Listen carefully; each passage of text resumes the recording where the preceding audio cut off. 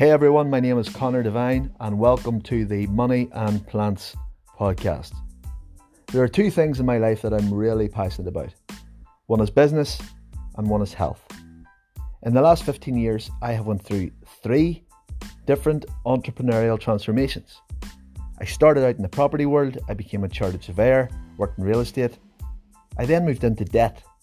During the last crash, around about 2010, I set up a debt business. And in the last few years, I've set up a new funding business and we've brought over £150 million worth of new money into our local economy.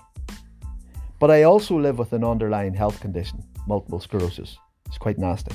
And in the last 5 years, I've went through this incredible health transformation. In this podcast, those 2 big ticket items are going to form the main part of our conversations.